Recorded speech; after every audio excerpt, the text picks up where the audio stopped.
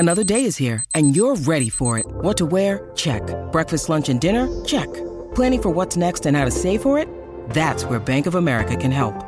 For your financial to-dos, Bank of America has experts ready to help get you closer to your goals. Get started at one of our local financial centers or 24/7 in our mobile banking app. Find a location near you at bankofamerica.com/talktous. What would you like the power to do? Mobile banking requires downloading the app and is only available for select devices. Message and data rates may apply. Bank of America N.A., member FDIC. While the world seemingly inches closer to collapse every single day, the 20s have done at least one thing right. For 3 straight years, we've had some terrific new music to listen to as it all goes to hell. There were plenty of awesome albums that came out in 2022, so put on your noise-canceling headphones and get ready to hit like on your streaming service, because the Great Pop Culture Debate panelists are going to tell you about our picks for the best music of 2022. Oh shit, my alarm's going off. That means it's bad bitch o'clock, it's thick 30, and it's about damn time I start this show. I'm your host, Eric Resniak. Please help me welcome my amazing panel. If having wet legs is wrong, then she doesn't want to be dry. It's Andrea Guerrero. Eric, just so you know, I will be recording the entirety of this podcast from my Shea Lounge. And would you like us to assign someone to butter your muffin? It'd be greatly appreciated. Thank you. It's so filthy. I love it. You won't break his soul. It's Gary Jackson. Oh, yes, baby. She is here. She's ready to do some musicality with you. Release your stress. Release your mind. Release your job. Bam. Yes, and his Spotify Wrapped is essentially a Taylor Dane Greatest Hits album. It's Johnny Minogue. Fun fact, it also smells like Aquanet and Benetton perfume. Ooh, take me back. Your Aquanet reference is taking me higher. No, literally, the fumes are hitting me like poppers. I'm not complaining. So our best of episodes are a little different than our usual format. No polls, no brackets, barely even any debating. Our panelists are just going to do a pop culture show and tell of our individual top 3 albums for the year. These could be from any genre whatsoever: LPs, EPs, digital-only vinyl, no one cares. If it was new music released in 2022, it was up for grabs. Do you disagree with some of our picks? Do you want to add some of your own favorites to the discussion? Head to greatpopculturedebate.com and leave a comment on this episode, or find us on Twitter, Instagram, YouTube, TikTok, Mastodon, Hive, Facebook. God knows what else will be out by the time this episode is released. But with that out of the way, let's get to the top 3s. I'm going to start in alphabetical order, and that means Andrea's up first with her first pick. What do you got? My first pick is the wonderful Bjork album, Fossora, which Bjork defines as she who digs. I believe it's Latin, probably. But one of the reasons why I love this album is if you wanted a Bjork album, this is the Bjorkiest of Bjork albums within the last decade, easily. It's so wonderful. It feels like an orchestral interpersonal therapy session, but in a very good and positive way. It's deeply emotional and personal, just like Bjork is in general.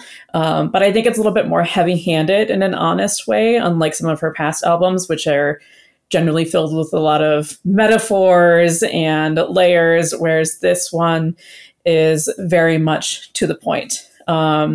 It's so lush, and everything that she does, including on this album, is just so intentional, down from the negative spaces that she leaves to the dissonance and the clarinets and the oboes, all the woodwinds in this album.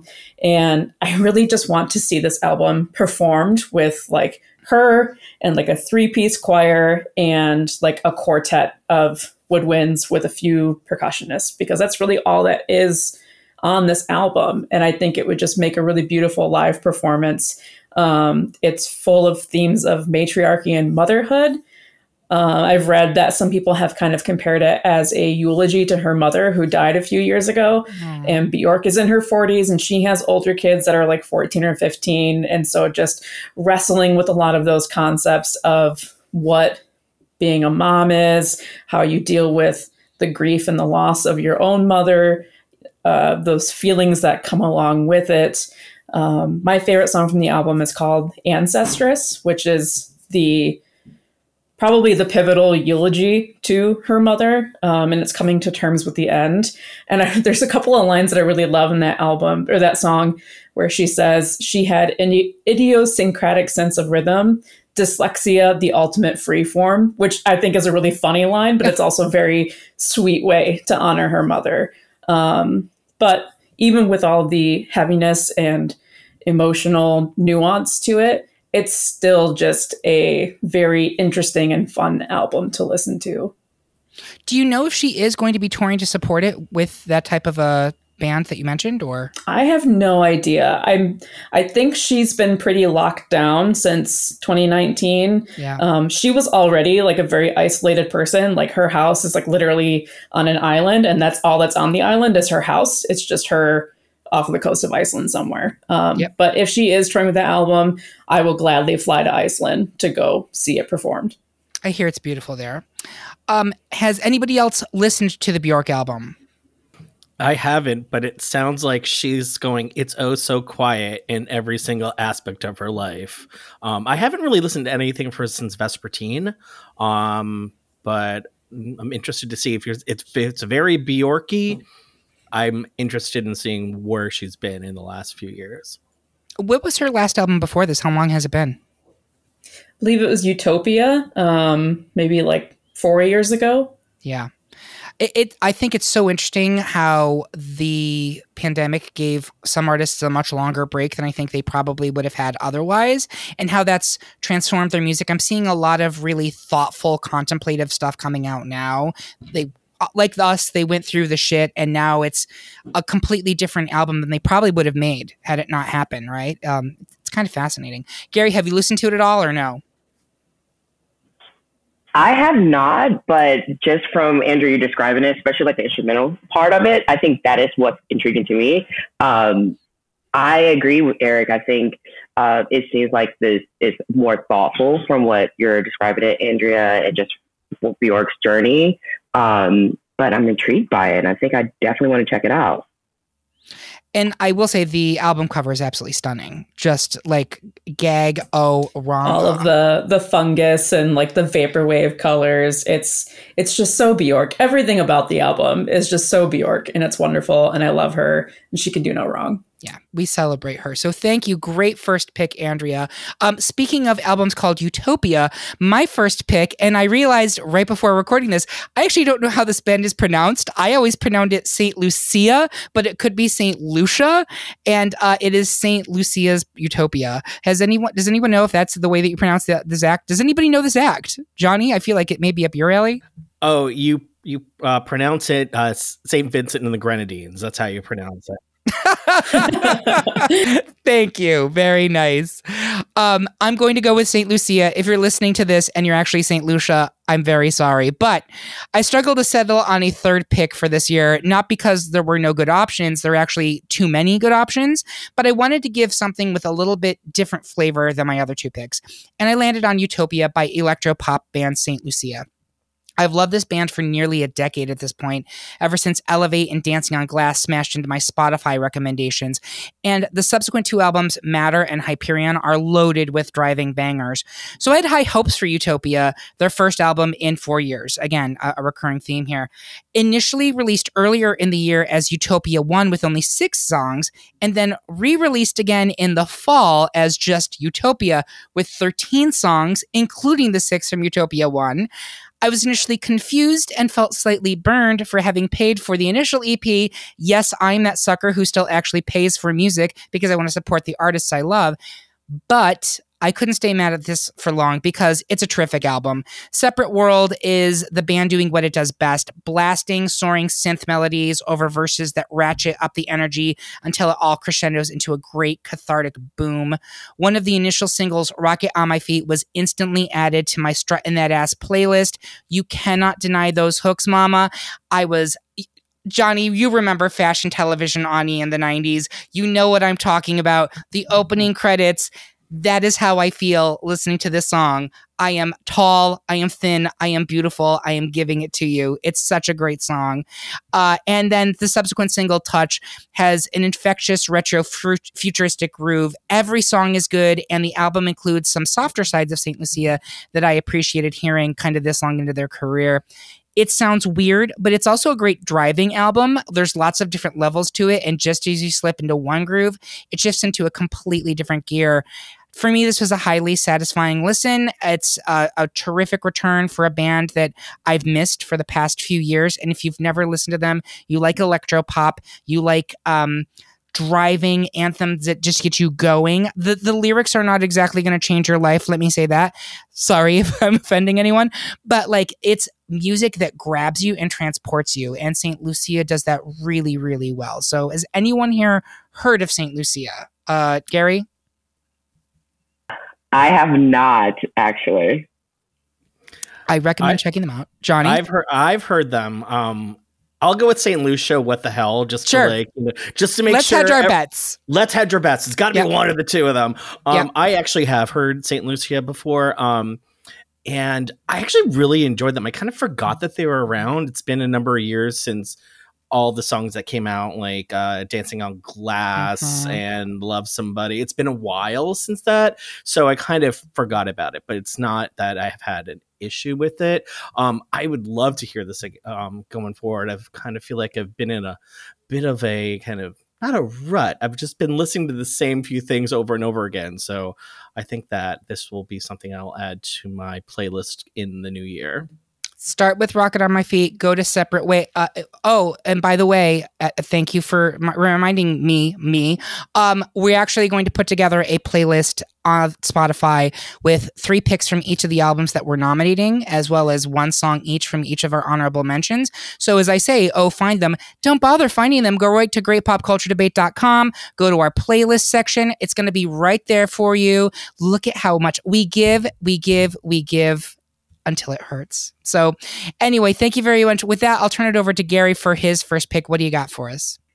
Yes, but first, there's nothing wrong with giving, Eric. Mm-mm. Some of us are givers, some of us are takers. Exactly. My first pick is Kendrick Lamar's Mr. Morale and the Big Steppers.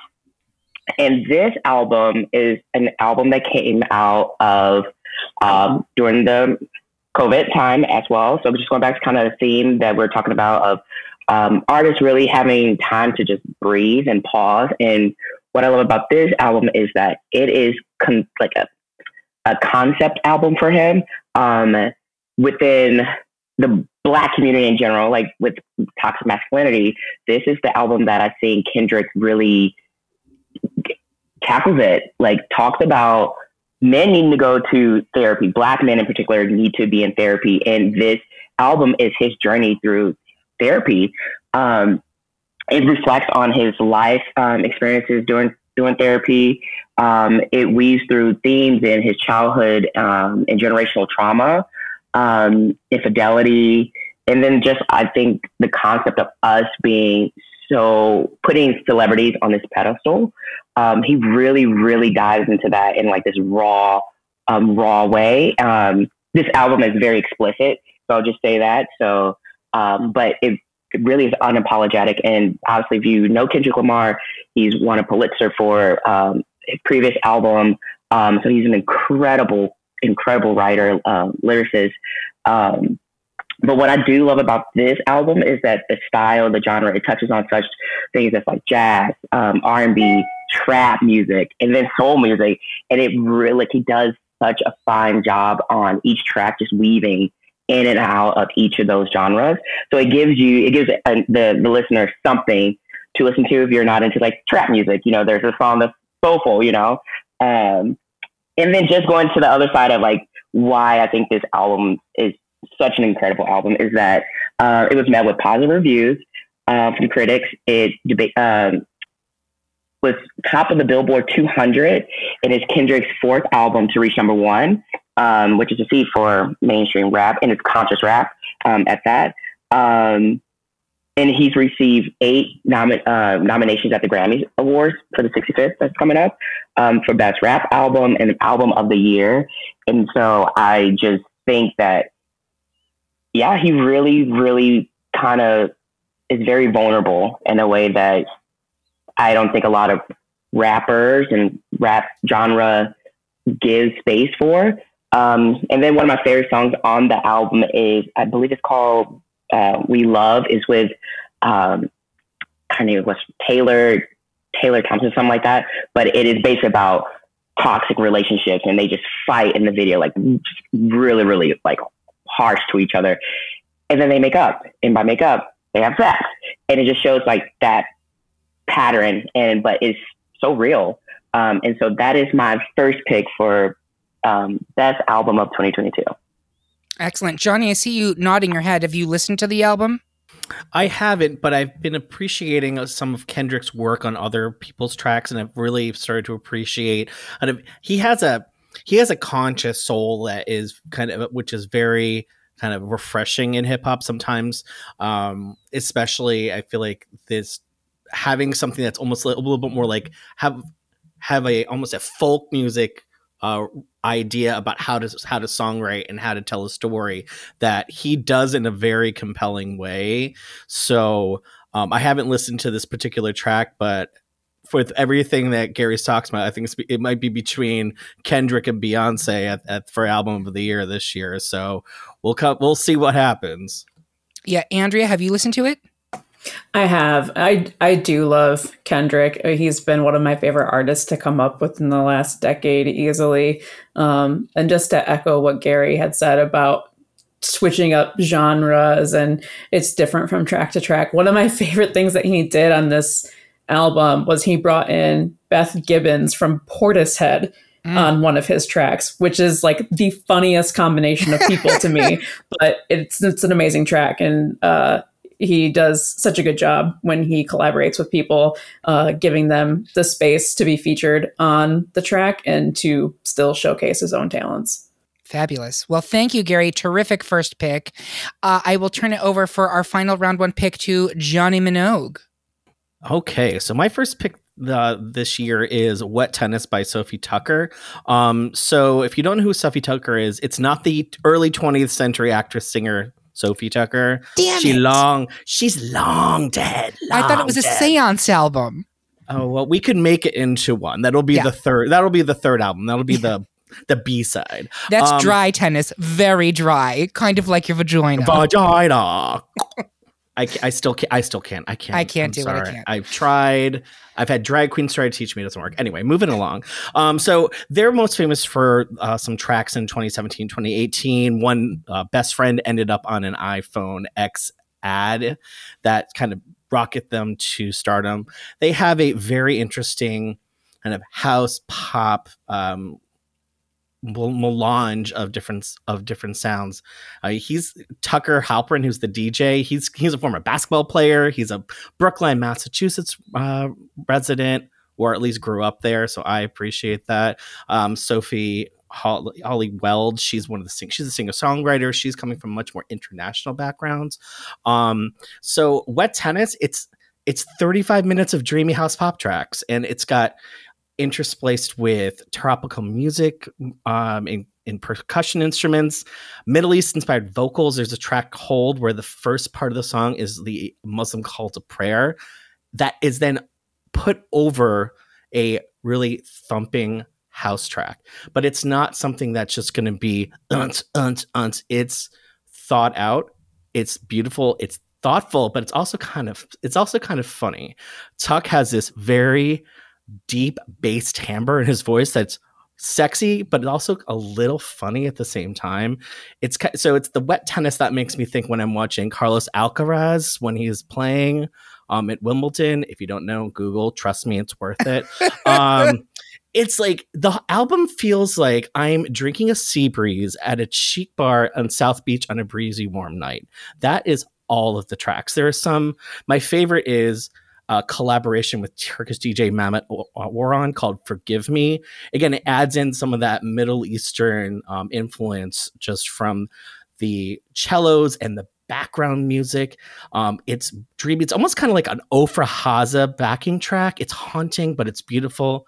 And then there's a track called Larry Bird, which is literally Tuck's dad talking about a 1988 three-point shootout with Larry Bird. But you know what? Let's throw it over a beat and then add Tuck going, Larry Bird at the very end of it. It's kind of something they would have heard at like Limelight in like the late 90s. It's amazing. Oh, you've heard this album before? I actually listened to the album, and I swear I'm going to let you I'm going to let you finish, Taylor. But Sophie Tucker had the best song of the year. No, that song came on, and everybody knows the Duck Sauce song, Barbra Streisand. And this is the like dude bro version of Barbra Streisand. I know nothing about sports. I would never I don't want to know anything about sports, but I'm listening to Larry Bird and I was just like, oh, this Larry Bird sure does seem like a pretty interesting fellow. Like it's genuinely interesting. It is true. It's like follow Carlo Alcaraz. That'll get you interested in sports, at least tennis. That will give you wet tennis. But anyway, I have enjoyed them from the moment go, from the first time I've ever heard them. It's just fun. It is interesting. And they have a type of house pop music that nobody else has or even does. And it's quintessential 100% Sophie Tucker. Yeah. So I listened to the album because you'd been talking it up from back when you nominated it for Culture Club, which, sidebar, if you are not following us on social media, and mostly we have been doing this on the Bird app, and I'm not entirely sure, I guess we're moving that mostly to Mastodon now, but every Saturday our panelists nominate the things that they're loving in pop culture that week, TV shows, movies, albums, and so like, yes, we do these besties at the end of the year, but you could have been in the know months ago, honey, if you were following Culture Club, because he nominated this the week that it came out. So I listened to it. That first song is really kind of disarming because it does not sound like anything else on the album. I was like, oh, this is going to be a journey. But then after you get through that, like, initial rough, like, very aggressive sounding Cocky is what it's called, I think. Yeah, it's Cocky, and it's also in Portuguese. A lot of the songs have some sort of Portuguese or Spanish element and lyrics inside of the song. And it doesn't have to be the whole thing. Sophie does it in a way, and actually Tuck does it. He usually doesn't speak in Portuguese, but he does on Wet Tennis. Yeah, and like I'm just like, okay, I'm going with this. I'm going to keep going deeper. But as soon as that song's over, like, boom, I was like, yes, I am in. This is fabulous. It is gay. I mean, it's probably not actually gay, but it speaks to me as a homosexual man. It's got the house music, it's got the energy, the lyrics, the vocals, gorgeous vocals. So I really enjoyed it. I'm glad you did. Did anybody else on Culture Club? That's right. Did anybody else happen to listen to it? Andrea, Gary? No, but I want this journey in my life, though. I think I'm going to check this out. I need something new. This is very refreshing. Yeah, highly recommended. Andrea? I need to go listen to Larry Bird immediately because that just sounds amazing. Larry Bird. Even me trying to sound like a bass, I'm still like a fucking alto. It's so embarrassing. The thing that's hilarious about it is that Tuck's father sounds like the guys in Coolidge Corner in Brookline, Massachusetts, who have nothing else to do but talk about sports. So it's hilarious. Andrea, you're going to love it. Sports from 40 years ago specifically, which I think is the best part. So thank you. A terrific round one of nominations, everybody. With that, we're going to take a quick break, and we will be right back for round two of our picks after these messages.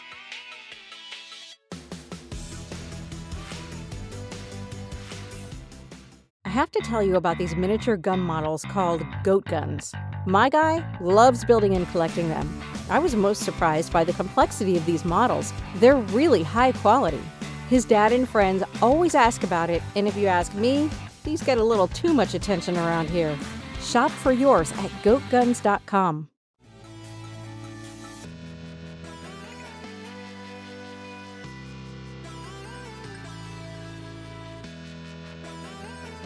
Welcome back to our Best of 2022 music episode. We're going to move right on to our second round of picks. And Andrea, you are up. So my second album is the self-titled debut album, Wet Leg, band Wet Leg, album Wet Leg, which who knows where that name came from. I feel like there's a story there and I kind of don't want to know. It's more fun as a mystery. I initially wrote this duo off because they wouldn't leave my For You page on TikTok. That Chase Lounge song was like literally every time I opened TikTok, that song came on and I was like, I can't fucking handle this song anymore. But then I actually listened to the whole track and I was like, okay, I get it now. And when the album came out, it was just such a rock solid album to go along with that viral track. Because it was one of those tracks that to me felt like it was genuinely going to be a one-hit wonder and I would never hear from the band again. And then you listen to the album and every song is great and of the same caliber as Chase Lounge. It's about navigating your life in your mid to late 20s. It's silly, it's funny, it's British, it doesn't take itself seriously. They sound constantly disengaged and bored, but like in a really good Courtney Barnett sort of way. You can tell there's a lot of influence from Courtney Barnett, Lucy Dacus, Sleater-Kinney, just a lot of kind of like sludge rock women. It's just such a beautiful album made by a couple of women from middle of nowhere, UK. I don't even remember the city that they're from, but I don't think it was super notable. A lot of people think that they are industry plants, which whatever that means at this point in the 2020s, I mean, the music industry is what it is. And even if that is the case, I don't care because they're talented and they sound great. My favorite song from that album is called Loving You, and it has a lot of themes about just not being the bigger person in a breakup, which I love, like, because the idea of having to be the bigger person in every scenario is overrated. Couple of lines from that song, they sing, I don't want to have to pretend. I don't want to have to be friends. I don't want to have to pretend.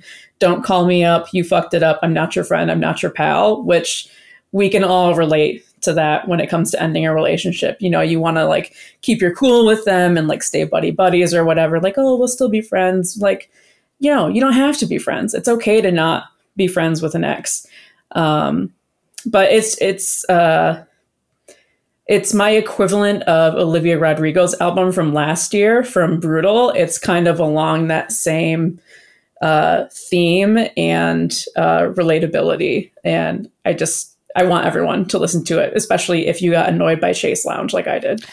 I loved this album. And again, I listened to it because you were like, you were on the pulpit being like, wet leg, it's amazing.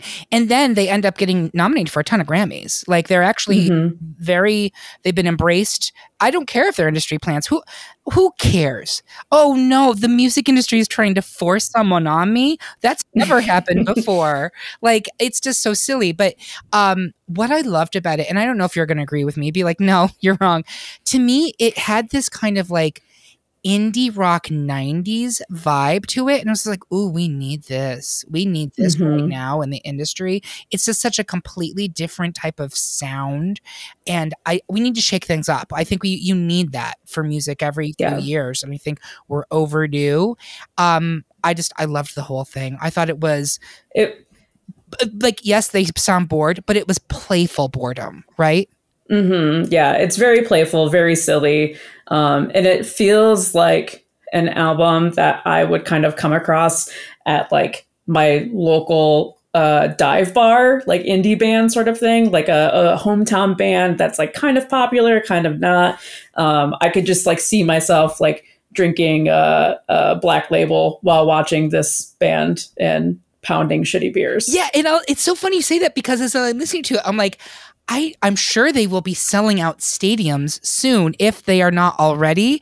But like the place where these people should be performing is in a shitty dive bar to like 20 people who are like half paying attention and like some guy passed out in the bathroom. And that guy is me. But no, I think you did a great job. Has anyone else listened to it? Gary, have you? So I have not heard of this band, but I think, Eric, you make a good point about the ways that we can listen to all of these choices because I have some listening to do. So thank you, Andrea. That is the point of this episode. So thank you, Gary. And have you listened to it, Johnny, or no? I've heard Chaise Long.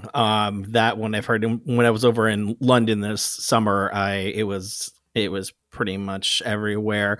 And Andrea, to answer your question, they're from the Isle of Wight, which is famous for where Queen Victoria used to go on vacation. So why's it got to be white?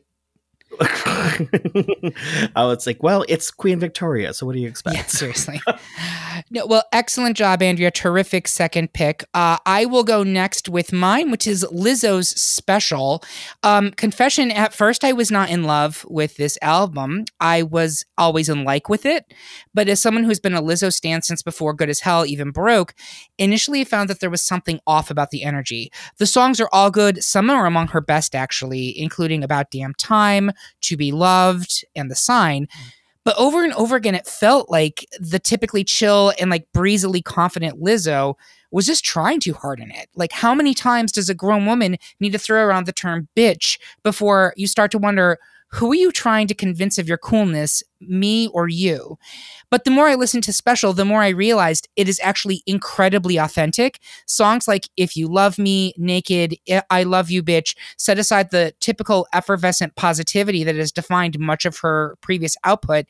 And while Lizzo has always been an amazing role model for self-love and body positivity, in Special, she actually lets us in. And she shares that she sometimes struggles to feel good about herself, to love herself. And I find that incredibly brave. And if you listen to this album, not as just Lizzo gassing you up, but also partially gassing Lizzo herself up, after the past few years, like, yeah, who has not had difficult moments? And how incredible that Lizzo, who is absolutely peaking right now, she is incredibly relevant to culture, not just pop culture, but like culture in general. She took this album to let everyone know what life is actually like for her. And in that way, it is truly remarkable. At the end of the album, she shares an audio note that she wrote almost 170 songs for this project, and she only chose 12 of them, specifically curating the ones that would speak to the world about all kinds of love, which she believes can actually change the world. And I'm like, yes, Lizzo. Yes, she is exactly right. Special really is special. And I'm grateful for Lizzo as an artist, as an activist, and just as a human being who is so full of grace and humanity. What a blessing that she is in these dark times, honestly. And what I really love this album. It took me a minute to get past my like, what is this kind of like energy that you're trying to thrust on me? But once I made that peace with it, I was like, no, she's actually doing a huge favor and being very real. So has anyone else listened to the album? So I actually agree with you, Eric. When I first heard this album, Lizzo's album, I was like, it's trying too hard. I was like, seems very like typical Lizzo. But following her on social media and just seeing the amount of hate that she receives, it makes sense. So the idea of what you're saying, is she proving to herself or is she proving to us that like she's that bitch and this whole positivity, body positivity and all these things? I think, yes, I think all of it. I think that she, again, showing us this is what she's going through. She's going through all this, the bullying and stuff constantly, daily, and she's Lizzo. Yep. And I think she's giving us a voice in general, but just knowing that through it all, she has remained positive. She's have done incredible things. She's pushed culture further in a positive way for people that look like her, look like me, look like you. And I agree. I think this album now is deeper than like you would just automatically assume. And I love her for that. And I thank her for just being so raw and vulnerable and using art and creativity in this way to tell her story. Yeah, and I agree with all of that, Gary. And I will say that if you look at what a year she's had, and I would argue that it's between Lizzo and Bad Bunny for the two artists that have had the biggest impact on pop culture this year. And I will gladly hear arguments from other people on that. But she's not only got this album, she had her award-winning Emmy. I think it won an Emmy reality show on Amazon. She has a special on HBO right now. She launched a line of loungewear. She is just, I'm going to use a term that she would like repulse at, but it's a 30 Rock term that I love. She's Reaganing right now. And the fact that she is releasing an album in which she's like, yes, love yourself, but even me in this time in my life, I have days where I can't love myself and I feel terrible and I deal with all this stuff. Like, I can't think of another artist who has done something at that level personally when they are peaking. It truly is. It took me a minute to get there, but when I did, I was so grateful for it. Has anyone else listened to it? I've listened to it. I had the same feeling about it, but there were some tracks that I loved. Maybe it's just because I'm maybe a little cheesy, but I loved the Coldplay the song at the end of the track. I enjoyed it. I mean, that also reminds me back when Coldplay was great and they weren't completely high on themselves and they weren't gooped up at that point.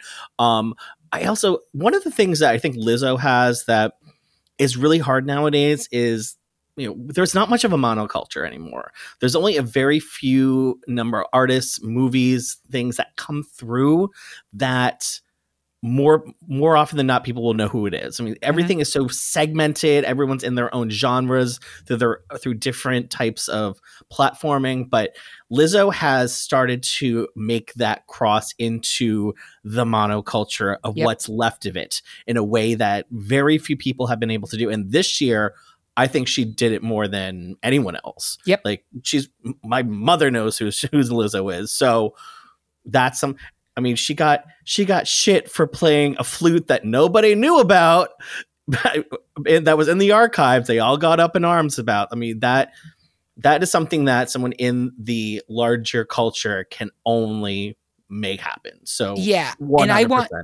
I want the opera Lizzo and the Crystal Flute, and it's all about fucking dusty ass haters losing their minds. So, Andrea, any thoughts on Lizzo? Yeah, just echoing what everyone else said. To Johnny's point, she is one that's sort of like broken through the different barriers to kind of become this huge public persona. My 70-year-old Vietnam veteran father knows who Lizzo is and loves her. I had the privilege and honor and religious experience of seeing her in October in Detroit, in her hometown. And it was me and my sister, and we've been big Lizzo fans just as like bigger women that have like gone through a lot in our lives, a lot like Lizzo has. When she sang Special, the title track of the album, literal tears, just bawling our eyes out. And I've never like cried at a concert before. Of course, it would be at a Lizzo concert where I'm like going from shaking my ass to bawling my eyes out. Where else can you do that but a Lizzo concert? I feel that is exactly what she wants, and I feel like it's the closest that liberals are ever going to get to a tent revival. I hope for their sakes. So thank you. I'm glad that we could all let the church say amen for Lizzo. With that being said, I will get off of the pulpit and pass it over to Gary for his second pick. Okay, so still on the women empowerment train, because I think this next person, not necessarily like I didn't want to put it as like a honorable mention album, because I think it where it stands in terms of the writing and the reason behind it, I think it is definitely worth a bigger discussion such as this. Is Megan Thee Stallion's second album. I think it's Traumatized. Something like that. Yeah. And obviously Megan blew up, came on the scene, and like we know her as the hot girl, hot girl summer, like just very, very just like playful fun and just like trap music ish. And then everything happened, her domestic violence with her boyfriend getting shot. And I think this album was just like a self-realization. It was a reflection of how the media treated her, how the culture treated her, trauma, violence. And I think it was just like her way of reclaiming herself, her identity, and owning herself again. I think that as fans, I think, again, as the media, I think that we picked her apart. And this album, like each song is heavier and heavier. And I think it is so raw. It is literally, if you were reading her diary, and it's in music. And I remember watching her SNL performance and it was one of the songs was a tribute. She was trying to get through the song about her mom, and the way that the support came out, but the way that she allowed herself to be so vulnerable. I don't think that this album is for commercial success at all. I think this is a healing album from her, and I love that. Like, I truly love that. And I am glad that she is forcing us to have this conversation around relationships and toxic relationships in the media and how we portray women and victims and in general, especially in rap and rap culture and then just culture itself. But I think it just shows the power of music and art and how it's important for expression and sharing. And so not necessarily like pick this one for the commercial side again, but I think it's a bigger conversation. And I'm thankful again for Megan for creating it. So Megan Thee Stallion. Yeah, I loved Megan going into the album. I think she is one of two rap artists, and I'll say specifically female rap artists, who absolutely just dazzle me with their lyrics. She's one. The other is Cupcake, who I adore, but it's a completely different type of dazzling. Like, when is the Cupcake breakthrough? Literally never, because there are XXX movies that are less filthy than Cupcake. But anyway, then I listened to this album on release day, and I literally was just like, whoa, like song after song. It is like it's heavy. And it's really well written. It is incredibly emotionally raw. But I was just like, woof. Like, it takes it out of you listening to it. God, what a talent that Megan is. She can do everything. And I agree with you. This is probably not an album that she was looking to have huge financial success. I mean, obviously, everyone wants album to be successful. This was a message album. This was something she had to get off of her chest. Yeah. Has anyone else listened to it? I have. Oh, go ahead, Andrea. I have listened to it. It's amazing. Megan Thee Stallion is one of my favorite female rappers to come out on the scene, probably since like Missy Elliott. Her flow and her lyricism is just unparalleled in the 2020s. And I know Cardi B kind of like blew up when she did. But Megan just does not get enough credit for her technical skill. Yeah, for sure. It's mind-blowing what she does. Johnny? I haven't listened to it. I looked at the album art, and this will age me. It reminded me, it had the same kind of power and like kind of, I don't want to say anger, but just like force that the cover of Order in the Court by Queen Latifah, her album from 1998. It was kind of her last rap album. It's like the one album that she got parental advisory sticker on it. So I was like, there was like a direct line for me from that particular album to Megan Thee Stallion's new album. So whether or not it has the same vibe, I just visually, just from the aesthetic, that's what I have. But yeah, it sounds like something like that. It's really quite the work of art, to be honest with you. So thank you so much, Gary. Great pick. Johnny, do you want to close out round 2 with your second pick? Sure. So I'm staying with female empowerment in a way. I'm going with Big by Betty Who. So if you don't know who Betty Who is, she's been around for about 10 years. She first started back in 2014 with the release Somebody Loves You. She also did in 2016 a cover of the Donna Lewis classic from 96 called I Love You Always Forever. They both ended up on the dance charts. So she's originally from Australia, went to Berklee College of Music. She's very inspired by the pop and synth music of the 80s and early 90s. I've enjoyed her. I went to her concert. First time I went to see her, my friends got engaged on stage to Somebody Loves You. So I always had a good affinity to it. Although her last album I wasn't a fan of, so I didn't really get into it. I was just kind of like, all right, new album. It seemed a lot of rehash of her last previous work from the 5 years before that.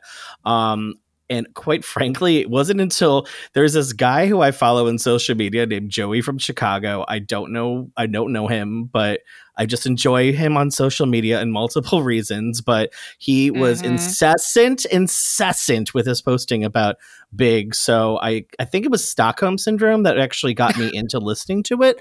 But Joey was right. So she still lives in that world of 80s synth pop, but it's grown up. She's not the same, just kind of young ingenue, just singing about love or doing a grown-up karaoke version of a song from 20 years ago. She really has gone through and done something different. When like the first track, which is the title track, Big, I was like, is this a Roxette Lost track? It has that same vibe. It was like the grandchild to Listen to Your Heart.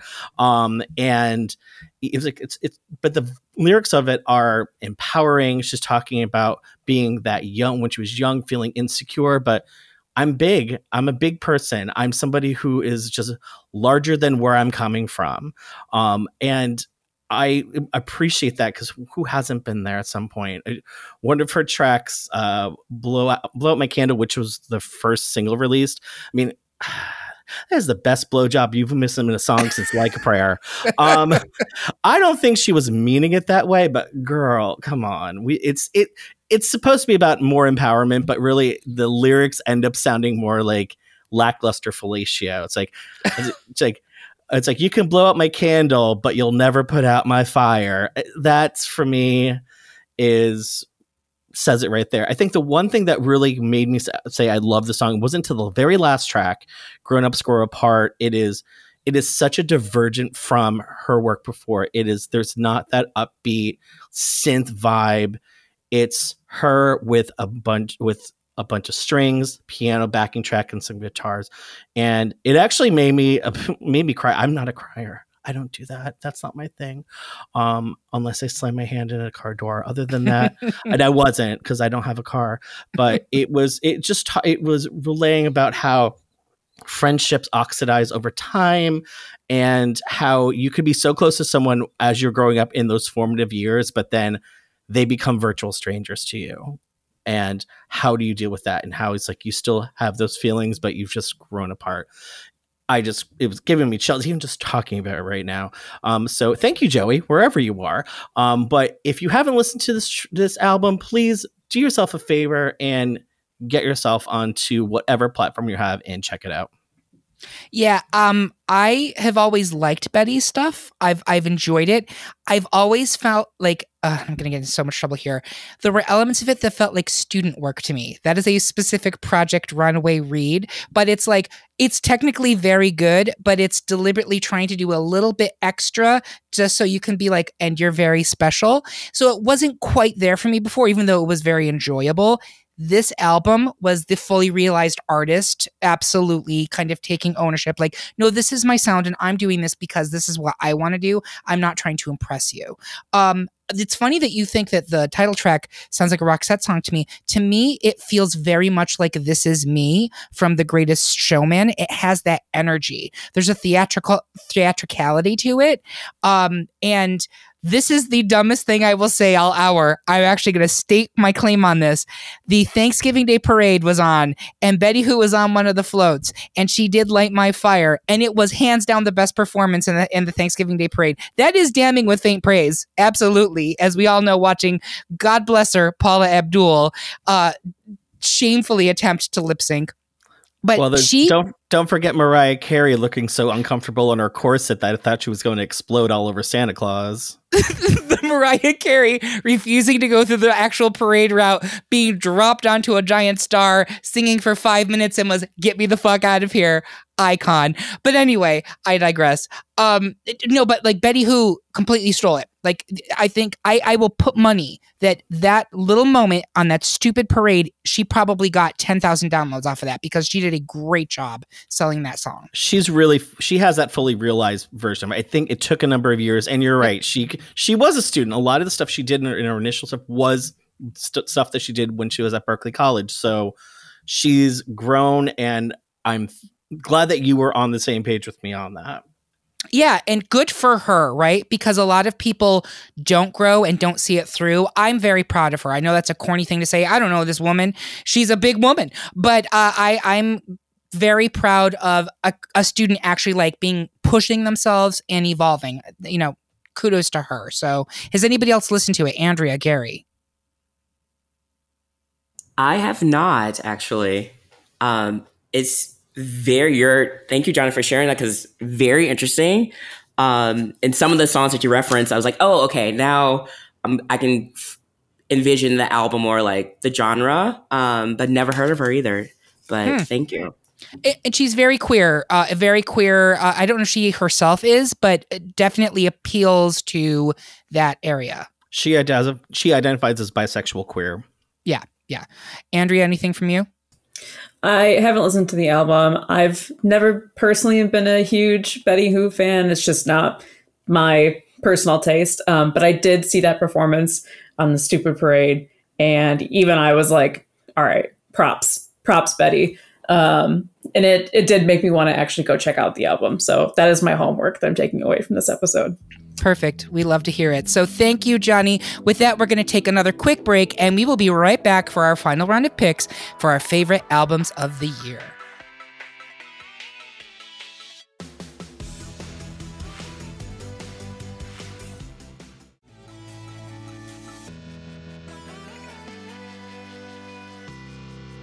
We are back with the last round of our Best of 2022 music episode. Before we wrap things up, I want to ask my panel, where can people find you on social media?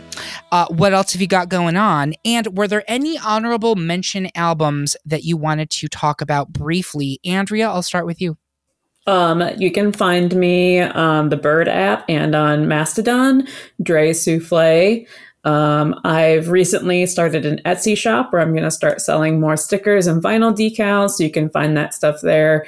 The shop name is Dre Designs. I made it like 10 years ago, never used it, and that's what it is now.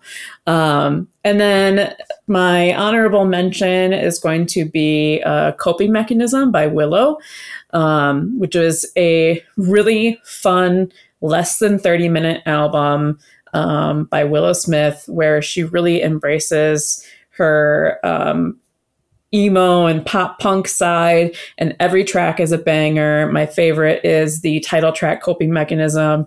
Go check it out. Like I said, it's like 25 minutes long, so you don't really have a reason to not listen to it. So just go give it a listen and make sure you're giving her those streams. I had no idea that was a thing. And if anybody needed a coping mechanism in 2022, it was Willow Smith. So thank you. Great. Gary, what about you? You can find me on IG at Gary Music Man J. Trying to stay off the Bird app. And I'm still new to TikTok. And I don't know how to work it yet, but I'm somewhere there on TikTok as well. Not dancing. But my honorable mention album is Regina Spektor's 11:11. It's kind of a step away from her like bluesy, jazzy style. It's alternative a little bit. But I don't know. I like when I listen to it, the album, it makes me smile. Vocally, I love her vocals, her piano playing, obviously. And I'm just glad to see her come back.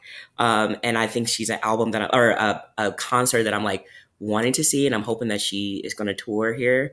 But it's a little departure from my normal music style, so I love it. Fascinating. Thank you very much. Johnny, what about you? I am on mostly everything as Johnny Minogue, including the Bird app, but I usually just keep that for porn.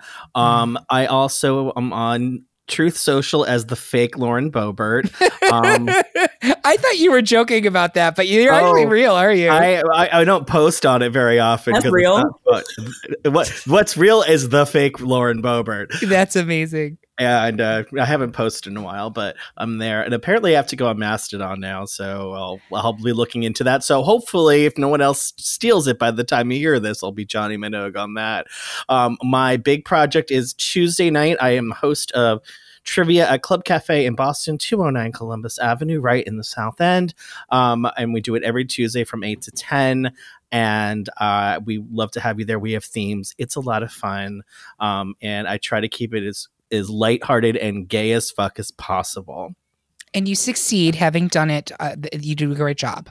Thank you very much. My and so my honorable mentions are two. One is Weather Alive by Beth Orton. So Beth Orton is I first knew about her back in the 90s. She's very trip hop kind of folk music, and I haven't heard her in a long time, but she came back with this amazing album, kind of in the vein of the work that she did on her album Central Reservation. It's very haunting. It's very interesting. It's very, there's a lot of feels to it. But her voice has gotten older. So she also has a Marianne Faithfull raspy quality to it. So her voice before in the 90s was a lot more harmony, a little more of a singing, longing, yearning to it. But now it's kind of like she's been around the block a little bit. And it's honestly, whatever she's been doing, it's worked amazing. She's alive, Weather Alive. Check it out. The other album that I was on my honorable mention is Viva La Vengeance by Panic at the Disco. I'm an absolute humongous Brendon Urie fan. I came very late to the game with that, but I enjoyed the album. I think it's still ties into a lot of the previous Panic at the Disco kind of bombast, fun, beautiful vocals, piano.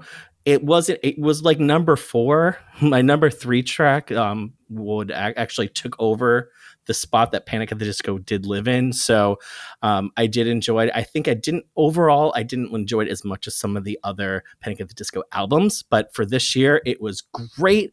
When I was on the tube in London, it was on every single station I was at. There was Panic at the Disco, Buy It Today. I didn't, but I did listen to it, and you all should do too. Excellent. Thank you. Is Beth Orton Bottle of Jesus? Was that her song in the 90s? Central Reservation was one of her big songs. I think Bottle of Jesus, was her too. Yeah. That is a song that should be a Drag Race lip sync, by the way. That is a girl. Yeah. Maybe if that's, I think, that is her. Yeah. That is her. So thank you for that. Season 5.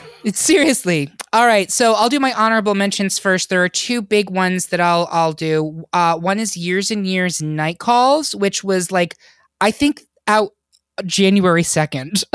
Seriously, it was right at the beginning of the year, and it has some fabulous songs on there. I've become a little bit of an Ollie Alexander crush, and Starstruck was out in 2021, but to me it was the song of that year. It was such a good single. It still holds up, and there's a bunch of other terrific songs. If you like gay and pop, you will love Years and Years Night Call. It just missed my top 3. It was definitely in consideration. And then I am the world's biggest Dragonette fan. Nobody else has ever heard of this band. They are a Canadian indie pop band, and they were gone for, I want to say, 6 years, maybe 7. And they were back with 20s. It was very exciting for me when this album came out. The great songs on there, New Suit, the title track. There's a couple other real just vicious banger songs. The only reason it didn't make my top 3 is it's real short. If my one-way commute, your album starts to loop, I need more content after waiting for 6 years. I was so patient. But it's great, and I love it, and I love them, and I'm so glad to hear them back. I will be putting at least one song, maybe more, because I'm the boss and I can do that, on our playlist that you should go listen to on greatpopculturedebate.com. But it was a very welcome comeback. And I will also say it's not on the album, which kind of drove me slightly insane, but they did a terrific collaboration with the Knocks, another band that I adore, called Slow Song. And the video features Aquaria from Drag Race Season 10. It's a beautiful song. Aquaria is fucking stunning in the video, and that is a great introduction to Dragonette, and you should listen to that. The other one I will mention, because if we don't, people will be like, well, what about this? Taylor Swift's Midnights is a really good album, y'all. And I was a little iffy on it at first. It came out the same day as Carly Rae Jepsen's The Loneliest Time. I initially gave round 1 to Carly, but in subsequent listings, Midnights is a really solid album. And I'm just going to mention it because I know it's like, Taylor, whatevs. But God damn it, she's good at what she does. So there you go. You can find me at Eric Resniak on all of the things, and make sure that you're following at culture_debate on Twitter for now, at Great Pop Culture Debate on Instagram for now, and at GPCD on Mastodon and Hive, as we'll be slowly migrating our activity to those channels. Big shout out to Mastodon already. They've been wonderful and they've embraced us, and we're so grateful. It's a terrific community. If you're on the fence about where to go now that Twitter is being run by an insane billionaire douchebag who seems hellbent on destroying democracy, as one does, try out Mastodon. It's a bit intimidating maybe at first, but once you get past that server thing, I promise you it's actually very easy, and really lovely gals over there, just lovely gals. So back to these final picks, round 3. Andrea, take it away. So I want to preface this one by saying that my mother did me the disservice of not teaching me Spanish when I was young. And I am only 6 months into my 100th attempt at my Duolingo Spanish course. So bear with me a little bit. So my third and final pick is Un Verano Sin Ti by Bad Bunny, which we've kind of alluded to already. And I do just want to run off some facts about this album real quick, because it is a juggernaut of an album for 2022. And I don't know if non-Spanish speaking people in the US really understand how big of an album this is. Okay. So it debuted at number 1 on the US Billboard 200. It is Bad Bunny's second number 1 album, and the second all Spanish language album to hit number 1 on the Billboard 200. The first one was Linda Ronstadt. Wow. The second best-selling non-English album in the U.S. Again, Linda Ronstadt took that one. He sold 2.3 million units versus Linda's 2.5 million. So I wouldn't be surprised if he's already surpassed that by this point. Yeah. It has topped the year on Billboard charts for Billboard's independent albums, Latin albums, and Latin rhythm albums. It achieved the biggest streaming week for a Latin album in the US with over 356.66 million streams, and the most for any album since Drake's Certified Lover Boy, which was also a juggernaut of an album. It is the most streamed album of 2022 on Spotify, both in the US and globally. It spent more time at number 1 on the Billboard 200 than any other album this year. And most importantly, which just pulls at my heartstrings, it is the first all Spanish language album to be nominated for an Album of the Year at the Grammys. Not the Latin Grammys, the Grammys. All Spanish, first Spanish album to do that.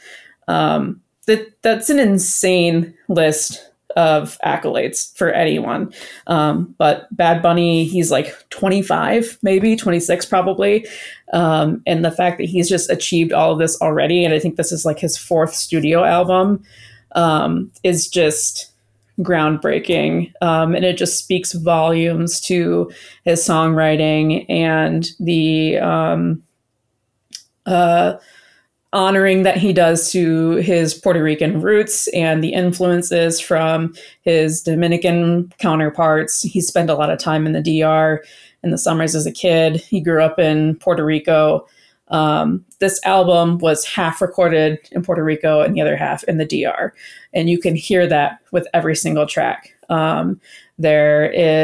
It is just a magical ride through all of the different sounds of Central America, with reggaeton, reggae, bamba, Dominican mamba, bachata. All things Latin are present in this 23-track album. It's a huge album. And one of the best parts about the album is it doesn't feel like 23 tracks. You hear 23 tracks and you're like, oh my God, that's a long fucking album. No, it doesn't feel like that at all. And he does a good job breaking it up into an A side, B side. It is the perfect summer album, I think, for 2022. Whether or not you subscribe to the idea that we're in a pandemic or not still. Spoilers, we are. This did still feel like the first sort of normal, quote unquote, summer that we've had since 2019. And that's what this album feels like, is just a perfect beachy summer. It's about hanging out with your friends on the beach. It's about losing loved ones. It's about ending of relationships. It's about different political stances regarding Puerto Rico and everything that is going on there, which we don't have time for that. And it's just a love letter to Latin music. It feels like you're experiencing everything that he has experienced in his summers, and it feels like you are creating a dance hall in your own house. It's just a truly wonderful album, and it just makes my heart so happy to see him succeeding, not only as a musician, but in everything else that he's doing too. He's becoming an actor. He was just in Bullet Train. He's playing a Marvel anti-hero soon called El Muerto, which I don't know that character, but I'm very excited for it. He's getting his own movie, literally his own headlining movie. So they were like, "You're great. Here's a movie for you." Yeah. He is an activist both in humanitarian aid and LGBTQ+. He stands up for transgender rights. He describes himself as fluid sexually. He's dabbled in drag. He is really just this beacon of hope, and I'm like lost for words at describing him, because he's really just that terrific of a person. And it just makes me really happy to see this coming out of the Latin community, who historically has a lot of issues with toxic masculinity. And for him to come through and be like, no, fuck that. Like, here's how it needs to be. I'm paving the way for what's to come, what should be. He's great. I love him, if you couldn't tell. My favorite song is Titi Me Pregunto, which means Auntie asked me. And it reminded me of like Mambo No. 5 of the 2020s, because he like lists off all these girls. It's Gabriella, Patricia, Nicole, Sophia, Maria, Talia. He's got a Colombian woman. He's got a Mexican woman, San Antonio, PR, Dominican, like just women everywhere. And I just thought that was a really cute homage to Mambo No. 5. But yeah, go listen to the album. I hope you love it as much as I do. And I just get really excited thinking about it. And I also want to say, I know we kind of talked about the toss up between Beyonce and K-Dot for Album of the Year. I think that's my official prediction, is that this is going to take Album of the Year. I hope it does. It actually is a really exciting race for that this year. And we talked a little bit earlier about how, like, I was saying Lizzo and Bad Bunny are kind of my two for like having the like artist of the year just trajectory. And I actually think Bad Bunny's only going to go higher. I think he had an amazing year. This is a juggernaut album, just huge breakthrough success. But when that Marvel movie comes out, and it's not just going to be that, right? There's going to be a whole thing. Doesn't he also have like a design collaboration with, is it Adidas? Am I wrong? I hope it's Adidas, because they need a new spokesperson. They do need a new spokesperson. There's someone. I think he's doing it with someone. But bottom line, I think he's just going to keep getting higher. And if you're not on the train now, I would encourage you to do so. It's a really fun album. Has anybody else listened to it? I've listened to it. I love it. I listened a couple times, but I was really into it. It just wasn't necessarily a genre I would normally listen to, but I go, all right, yeah, I'm behind this. I was reaching back into my high school and college era Spanish to try to pick up on things. Surprisingly, I'm getting better at it. But yeah, I agree. I think this was a lot of fun. I don't necessarily know. I haven't listened to it enough to say it would be album of the year, but what I would say is that I thoroughly enjoyed it. So if you put it on again, I would be totally down with partying along with it. Fabulous. Gary, have you listened? I have not listened to it, but I know him to be really culturally like pushing, like what Andrew, you're talking about, like going past the toxic masculinity thing in the Latin community. I've known the buzz of him doing that, and just really being unapologetically himself. I mean, and he's extremely attractive. Absolutely. On top of being his age, super talented. And so I agree, Eric. I think it's only up from here for him. And I'm just glad that he's a good person who is finally getting to his flowers and the success. And so definitely, I think I also want to check out the album as well. For sure. Definitely do that. Thank you, Andrea. I'm so glad. And as much as Andrea was just like, I can't stop gushing over Bad Bunny, here I come, because I'm not going to be able to stop gushing over my number one pick, which is Muna's self-titled album, Muna. When this album came out in May, I instinctively knew that it would take something massive to knock it out of my top spot for album of the year. And while there have been some truly excellent albums since, nothing has spoken to me as directly, as evocatively as indie pop and indie pop's Muna and this album. From dreamy opening track Silk Chiffon, featuring label owner Phoebe Bridgers as a guest, to the superlative single Anything But Me, there is literally not a single flaw I can pick out of this album. And I'm a judgmental bitch, but this album is just perfection. The lyrics are witty, insightful, defiant. The hooks are crazy. How many days did I have the hornball rage from What I Want pounding in my head? And my God, it is so emotional. Runner's High, Home by Now, Anything But Me, Kind of a Girl. Like, they had me actually feeling feelings, and I don't like that, but I was having them. These are all women who are like probably 20 years my junior. And yet I found myself thinking, how are you in my head? It was a terrific year for Muna overall, as their cover of Britney Spears' Sometimes was featured in the promo for Fire Island, and semi-inescapable right around the beginning of the summer.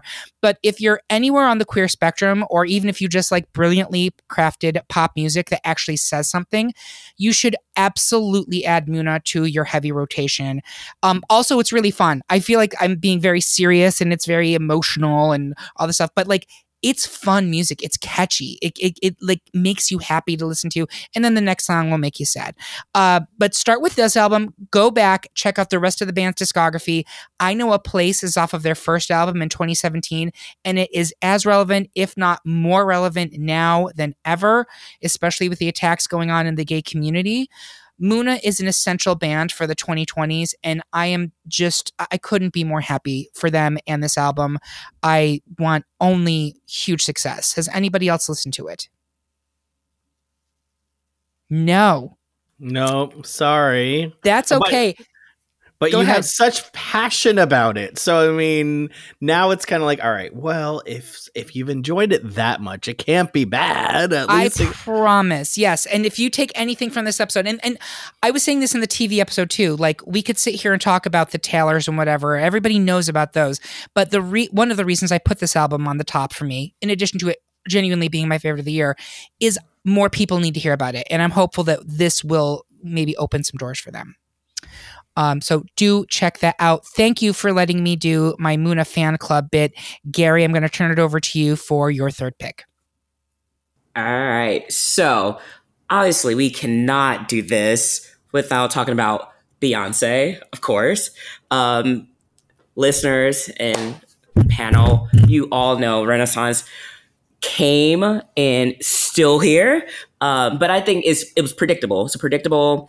Just like it was going to be a top album or an album that we're going to talk about, but just wanted to talk more on like the culture reset that it was. It's dance, it's house, is a step away from Beyonce's traditional vocal ballads. And I think that is what I love about the album. And then it came, the first single was We Need to Get Outside, basically like, is conceptualism. It talks about being like joy and what did I write? I wrote just a reflection of COVID and being isolated, and to just move from that and just like be free and have fun. But I think what I love the most about this album is that it highlights the minority community in ballroom. Yes, it's flavorful, but I think that it is really paying giving the flowers to the ball scene, to the Black and brown community. It has on the album has like Grace Jones on it. Tim's, I believe is how you say her name. Like it is phenomenal. And what I think a lot of people has noticed is that the interlude, like into each song, is masterfully done. It is beautiful. It's sassy. I have not stopped listening to this album. I really feel like what people are saying, like it must be crack or something in it, because it puts me in a good mood. Like it is one of those albums just like you automatically go in a good mood. My favorite single on the album is Alien Superstar. I feel my oats. I feel like I want to put on my high heels. I feel like I want to strut. Like I feel so powerful and I feel so feminine. And I feel like I own that, and it's so unapologetic. And it makes me like I'm paying tribute to that and through Beyonce. And I love that it's so obvious, but for her, like she's just like so coy about it, you know? And I love her mindset. I love how she started a dialogue. Like she came on and she was a talk of the town, and then she went away again. Like only Beyonce can do something like that, you know, and keep you wanting more and waiting. Beyonce, we're waiting. If you're listening to this, we're waiting for Renaissance Part 2. But just going, because we were talking about the Grammys and the album of the year. It has reached critical acclaim. Is record-breaking 9 nods at the Grammys for this year, including album of the year, song of the year. It debuted at number 1 on both 100 and 200 Billboard. It is her 7th album to do so. So anything she touches is gold. And I just think it's very innovative for her. And I have not taken it, like, stopped listening to it. And I just think we need this type of music in this time. And yeah, if you have not, which that means you've been living under a rock, please go listen to the album, stream it, give our girl more flowers because she deserves them all. And I think she's going to win album of the year for this one. So Renaissance is my absolute favorite album of this year. So when Break My Soul came out, the day it came out, I was in Boston. I was at your trivia, Johnny, and I was with the gays of the BGMC, and they were all talking about it. I'm just like, I don't know. It's okay. It's like, it's fine. I was looking. We were together. We were together, and I get myself in trouble with the gays because they're just like, what are you doing? Why are you not just like loving Beyonce? And it was just like, listen, I appreciate her as an artist. I've always appreciated her as an artist, but the music wasn't moving me. Then the album comes out. This album is fire. The whole thing, front to back. And you said we needed this. We needed this. I think Beyonce needed this. It is sexual. It is healing. It's sexual healing. But like in all seriousness, like it is a really terrific album. And then my kind of reservations about Break My Soul, they did the Queen remix of Break My Soul, and that is heaven if you have not heard it. It takes what was already a good song, and it was exactly what I was looking for. That was the spice I needed that was missing from the original. No, it's tens across the board to take the ballroom theme to the kind of end. It is exactly the album that I wanted Beyonce to make, so kudos. I'm assuming Johnny has some thoughts. Oh, I have a lot of thoughts. So you're saying the Queen's remix, that was number 1. First of all, Grace Jones twice. Yes, the fact as that, she should be. She gave props to so many Black female artists of the past 50, 100 years. And I love she gave even a shout out to her favorite Destiny's Child, Kelly and Michelle. And just being able to include that ballroom, taking what all the white people in 1990 thought it was ballroom, which was Vogue, making that, and it did it so much better.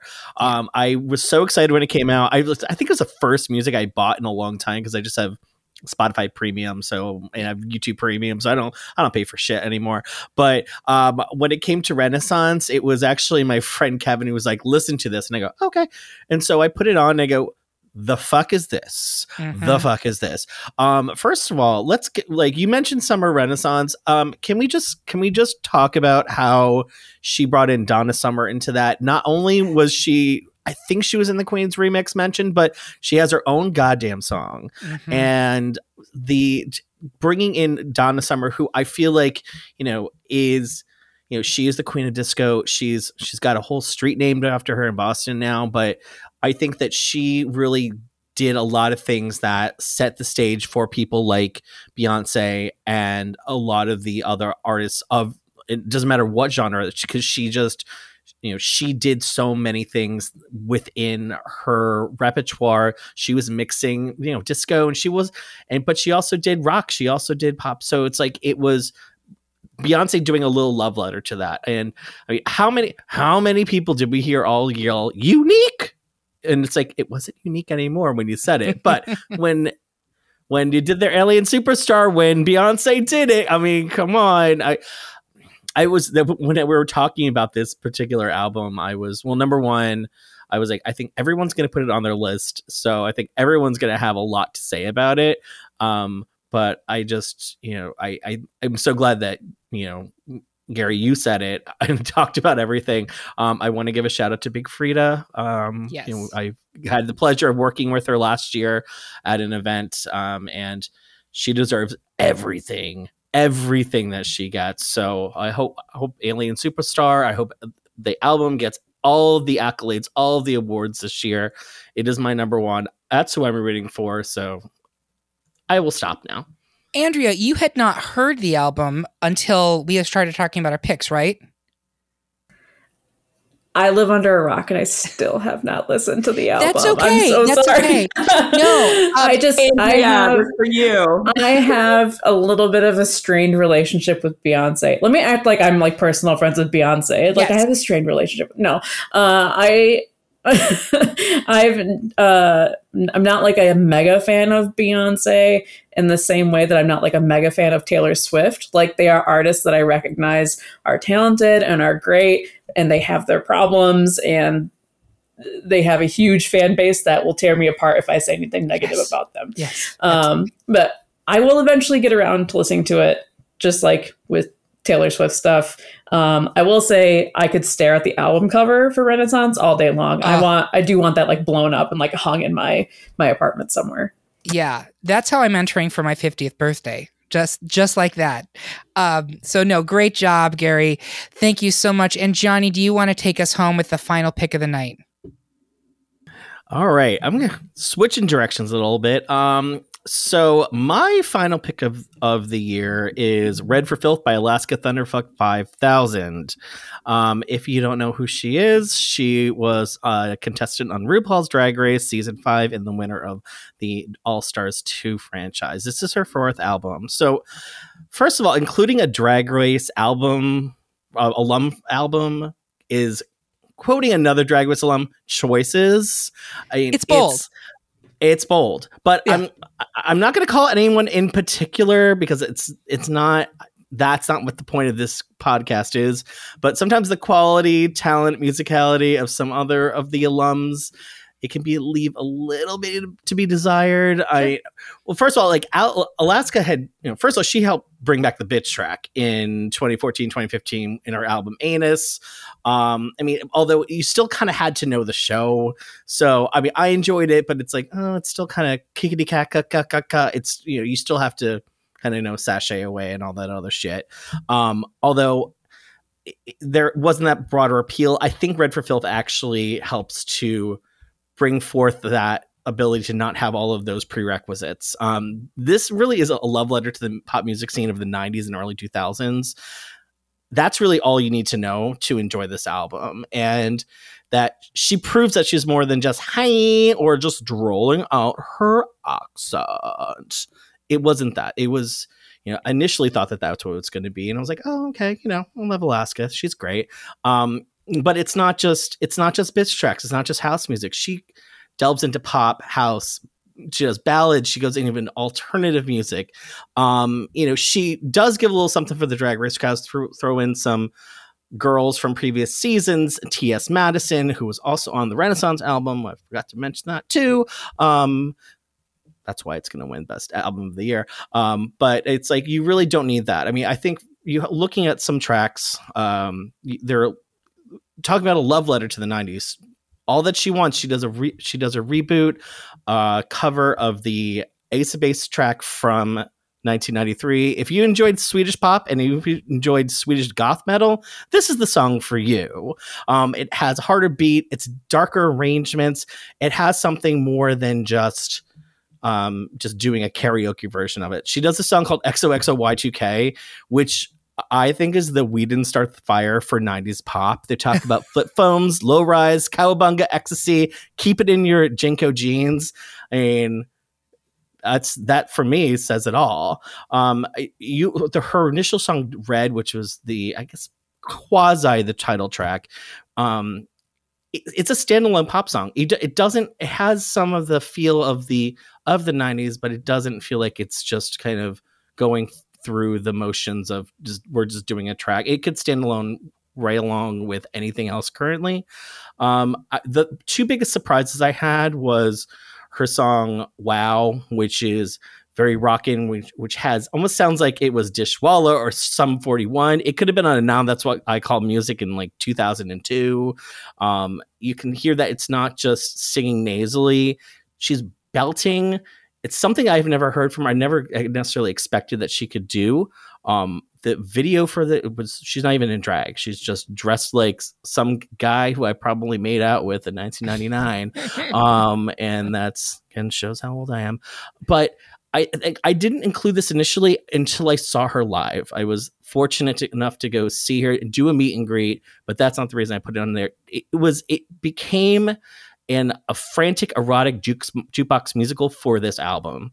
I was so impressed. I was bowled over because I just did not think that someone from that franchise of a show, which I absolutely love, could do something that was that standout and that can live on its own.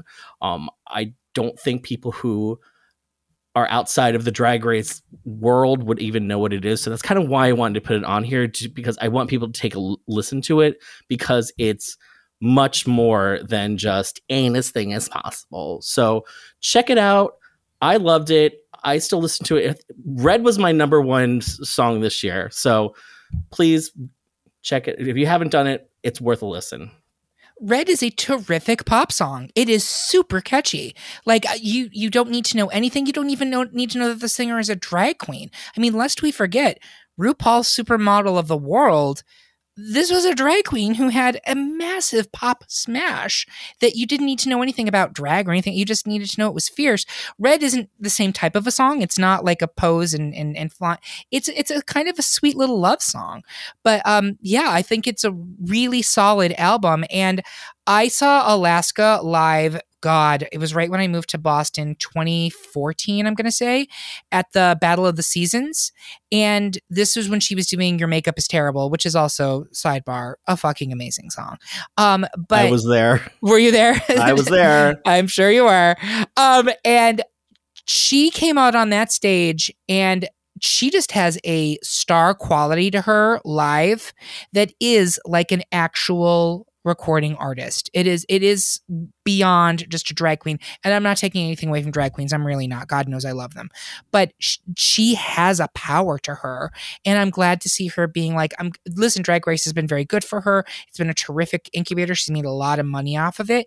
But this, I do feel, is a very concerted effort from her to be like, I'm going to push it mainstream now, and I'm going to see how far I can take it outside of this thing that has made me famous already, but what's the next stage that I can go to? And I think Red is a very solid launching pad for her. Does anybody else listen to it? No? No, go ahead. I'm not a huge fan of drag queen music, so this one wasn't even on my radar. But if it's an homage to the 90s and there's as much like genre bending as you say there is, that's definitely one that I'll have to check out. Gary? No, Johnny, I love your explanation of like, it's not the typical contestants making an album and it's just crap. Like, I actually like that. I think that like your explanation just made me more intrigued and want to see like, and help her be as successful as possible by just streaming it and stuff. I'm good job, Alaska. I actually do love Alaska, and she's so talented. So I'm excited to see they listen to this album. We literally stan an icon. So thank you. That is it, folks. Those are our top albums for the year. Did you listen to any of them? Do you have your own opinions? Is there something else that we missed? This episode is just the beginning of the discussion. Let us know your favorites on social media and at greatpopculturedebate.com. A big thank you to all of my panelists. I always discover so many terrific albums from these discussions, so I'm grateful for all of your excellent picks. And if you enjoy this episode, make sure that you check out Great Pop Culture Debate's other Best of 2022 episodes devoted to TV, books, and film, and all releasing between now and the new year. Make sure you're subscribed to the podcast on Spotify, Apple Podcasts, YouTube, Audible, wherever you follow podcasts, and also check us out on social media accounts for all the latest news. And if you haven't yet supported us on Patreon, what are you waiting for? There are so many great perks, and we would love to have you as part of our little pod family. And you better buckle up, because the Great Pop Culture Debate has plenty more for you in store in 2023. Head to greatpopculturedebate.com right now to vote in the polls for the season 7 topics. We're talking best share song, best TV detective, best queer film, and best Disney park ride. I just put up a bunch more 80s cartoon, girl group, film of 1999. That's just the beginning. So there's great polls. We need your votes. Then in January, come back, because we'll be releasing our Patreon sponsored episodes, which include Best Children's Board Game, Best Song of 1985, Best Actress Oscar winner, and Best America's Next Top Model photo shoot. So much fun. We look forward to an amazing 2023. And remember, everyone is entitled to their wrong opinions.